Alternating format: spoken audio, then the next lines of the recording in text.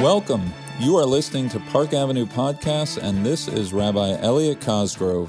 While it's always better to hear it live, this is a place to be to catch the music, sermons, and select programs of Park Avenue Synagogue. If you like what you are hearing or want to learn more about the community, please check out our website at www.pasyn.org. Enjoy our latest installment.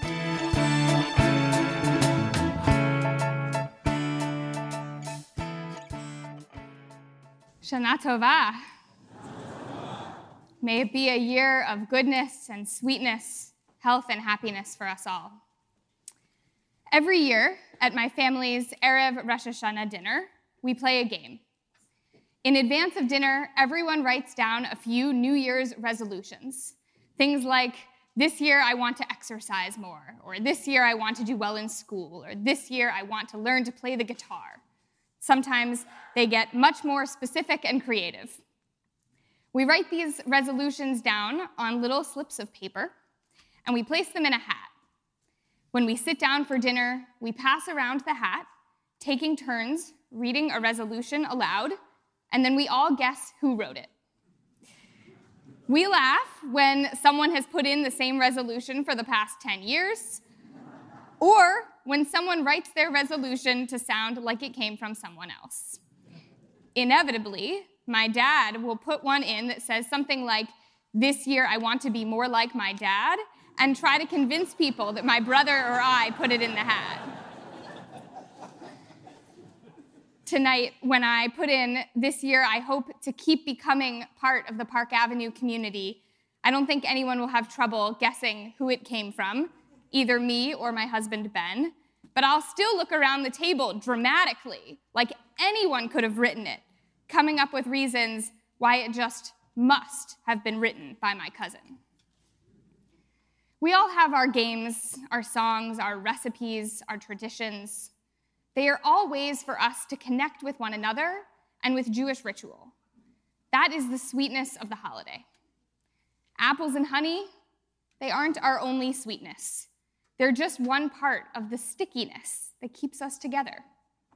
This resolutions guessing game, our unique family tradition, adds joy, laughter, and special memories to our holiday celebration.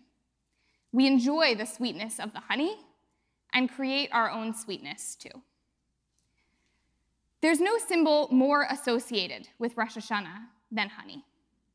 And it's a symbol that takes on special significance for me and Ben this year. There's a custom of putting honey on challah every Shabbat during the first year of marriage. Ben's and my marriage is very new, and each Shabbat, when we smile at each other with a mouth full of challah and honey, our joy and sweetness is renewed.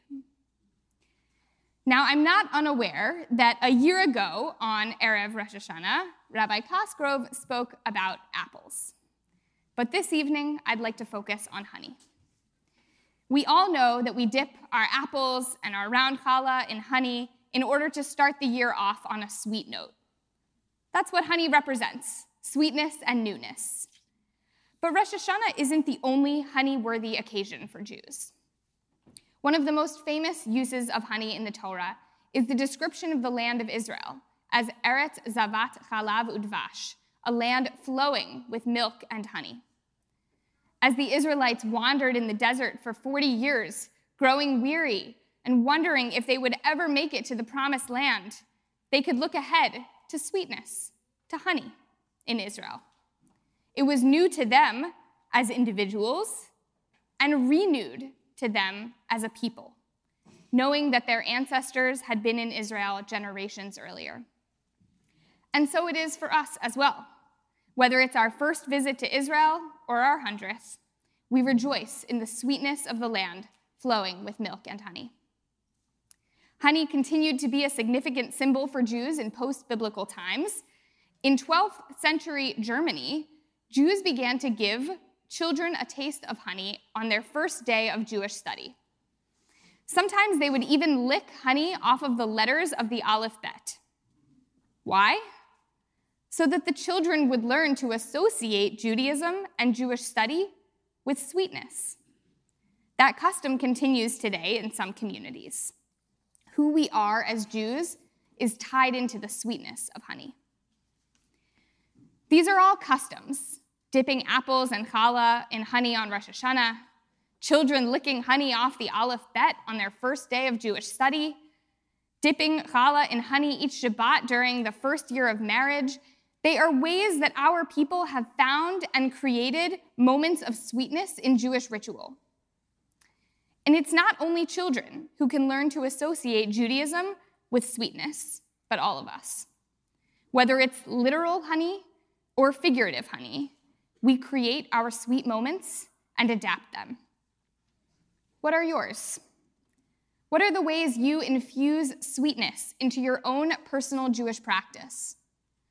What are the ways you create special Jewish memories for your children, your grandchildren, to look forward to or to look back on joyfully?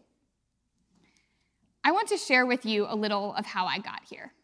Not to Park Avenue, though I'm very happy to be here, not to New York, not even to becoming a rabbi, but how I became a person who loves Judaism. I was blessed. My parents infused Jewish rituals into our life at home. We lit Shabbat candles together and had Shabbat dinners and celebrated holidays, had conversations around the dinner table about Jewish values. We were part of a great synagogue where I felt connected to the community. My parents modeled involvement in the synagogue and other Jewish organizations so I could see how important it was to them. They made Jewish education a priority. I grew up going to Jewish summer camp, where I was immersed in a fun Jewish environment and built community. And I went on Israel trips with my peers, so I could see Judaism practiced in the Jewish state and bond with a community of Jewish friends. As I said, I was blessed. I was raised with so many components that all contributed significantly to the growth of my Jewish identity. But if I had to pick one place that most influenced who I am and how my Jewish identity formed, it was my home. Your home is where you can make the biggest impact in your children's Jewish lives, in your grandchildren's Jewish lives, and whether you have children or not, in your own Jewish life and spiritual connection. How did I become a person who loves Judaism? The answer is simple: honey. My parents created honey moments for me, moments of Jewish sweetness and joy. On Erev Rosh Hashanah, with our resolutions guessing game, and at so many other moments. We had weekly Shabbat dinners as a family, including my grandparents, which to this day are some of my favorite childhood memories. Jewish holidays were always a big deal in my home, captained by my mom. For Sukkot, we would build a sukkah, make decorations for it, host friends and family for parties and dinners, and once even a popcorn tasting. For Hanukkah, we had an annual family latke factory where each person had their own job, from peeling to chopping to measuring to frying to DJing the Hanukkah playlist. For Purim, my brother and I, encouraged by our parents, would start brainstorming our coordinated costumes months in advance, always competitively eyeing the best pair costume at our award at our synagogue. And for Passover, our immediate family would come up with a game for the extended family to play at the Seder. Sometimes a trivia game with questions about the Passover story, and sometimes a more creative game, like the year we put Pharaoh on trial, complete with attorneys on both sides, several witnesses, a judge, and a jury. It wasn't only holidays that my parents made special and sweet for us. They took any opportunity they could get to create these honey moments based on our interests. Since I was into arts and crafts as a kid, my dad invented an art project for us, a 30-foot timeline of Jewish history. It started with Abraham and Sarah and continued to modern times, including my own family's history. And we'd include little illustrations and use different colored pencils to indicate different types of events. With any chance we had, we'd unroll our project and work on adding to it and perfecting it. I remember the exciting day when we added my birth date to the timeline. a way for me to literally view myself as part of the Jewish story. Though I was never given literal honey to lick off of the Aleph Bet, I was given so much metaphorical honey, so much sweetness, so much joy in my Jewish upbringing. And that joy was connected to real Jewish content. Yes, much of it came in the form of food and games.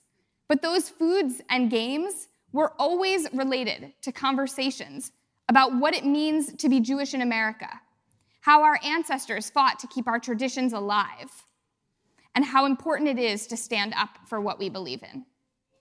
It was challah, substance, dipped in honey, sweetness.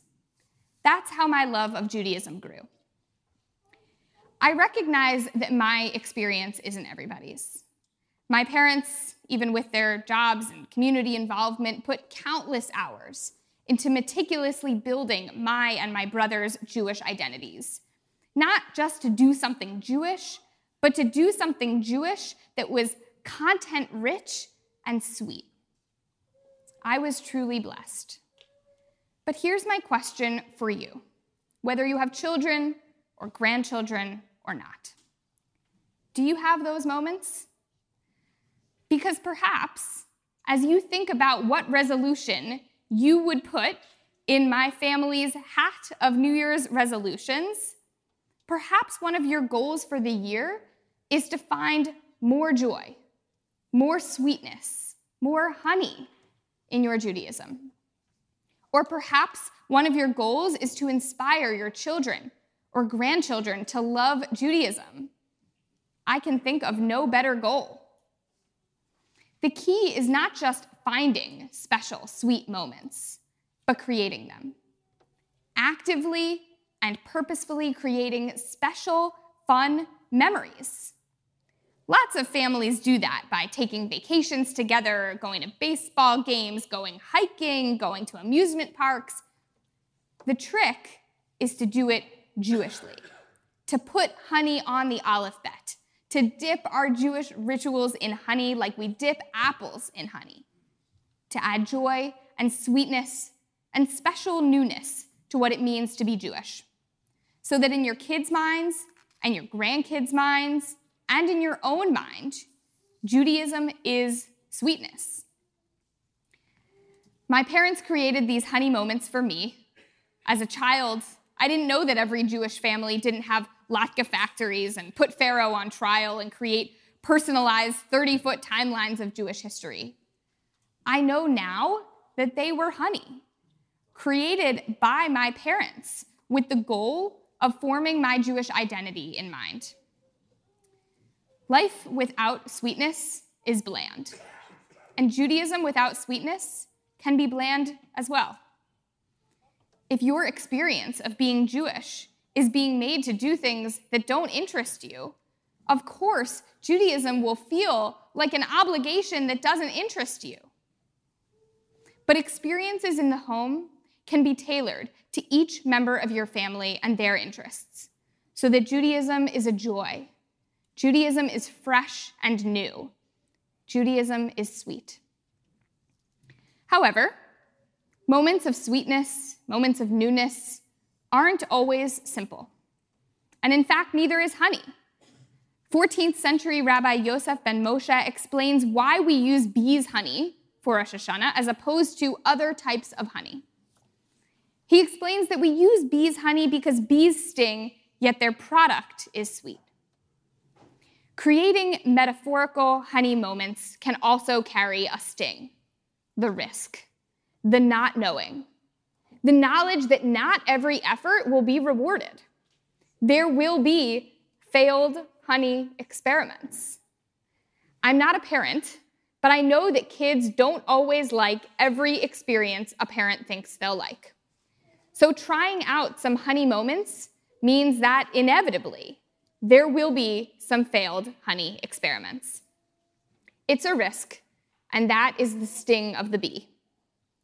But the hope is that the sweetness from our successful moments of honey overpower the risk of not knowing.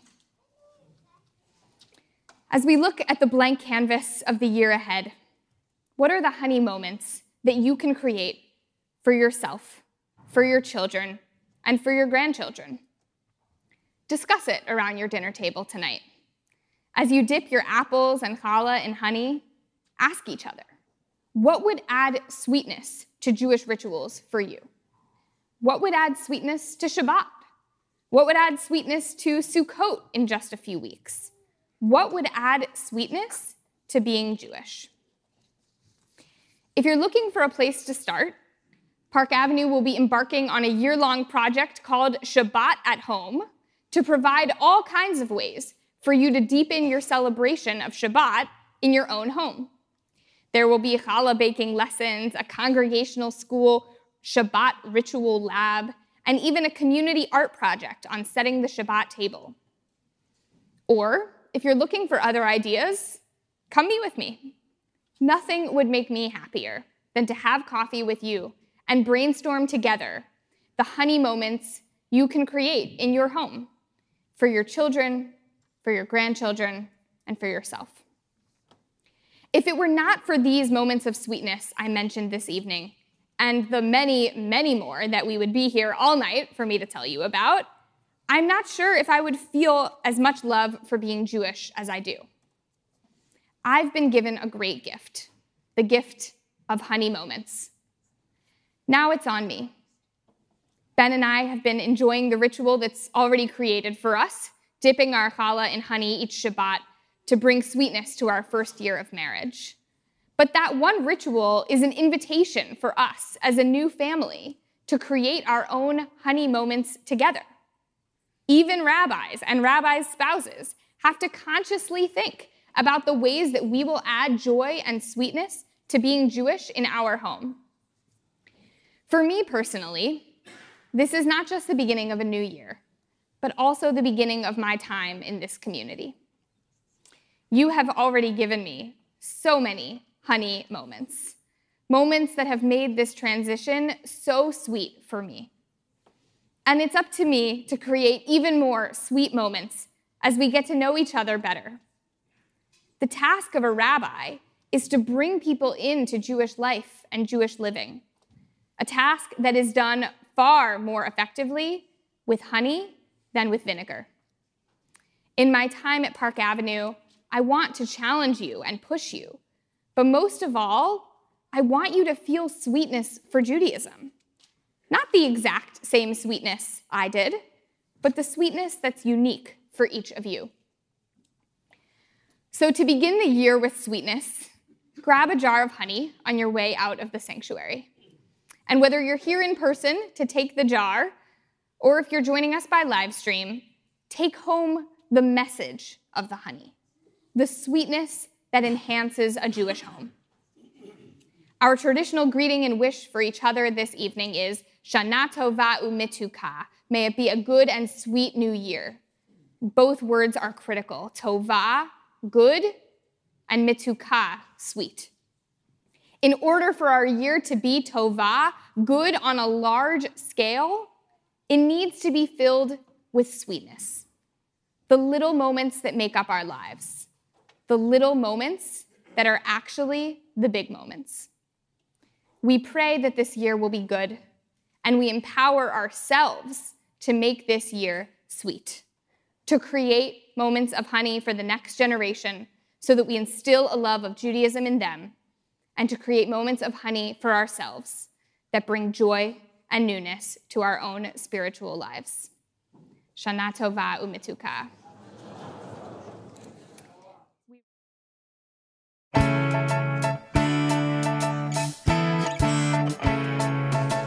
Thank you for listening to Park Avenue Podcasts, a place to be to catch the music, sermons, and select programs of Park Avenue Synagogue. If you like what you are hearing or want to learn more about the community, please check out our website at www.pasyn.org. See you in Shul. Hallelujah, Hallelujah.